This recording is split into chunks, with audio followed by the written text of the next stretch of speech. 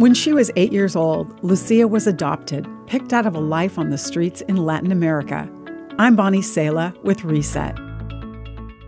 Lucia's new family adored her and showered her with gifts. However, despite being cherished and provided for, Lucia couldn't shake the habit of living in survival mode.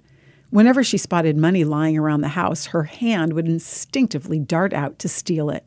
After witnessing this, Lucia's dad slid to his knees before Lucia and gently told her, "Just ask me, and I'll give you everything in my wallet. You're my daughter. What's mine is yours." Many new followers of Jesus welcomed into God's family as beloved children feel the same way as Lucia.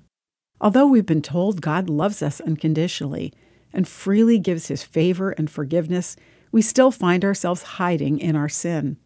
At our core, we often still feel unworthy and unloved, caught in a rat race for survival.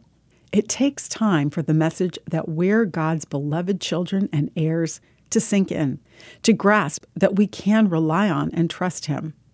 God's grace, mercy, and love aren't given to us because we've earned them.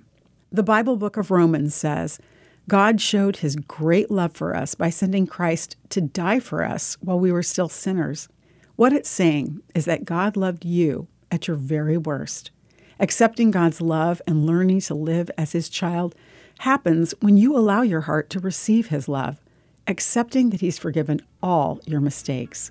How can you receive God's love today? It has nothing to do with performance and everything to do with you being his child. I'm Bonnie Sala with Reset. To read, share, or hear this again, or to find more resources like this, visit guidelines.org.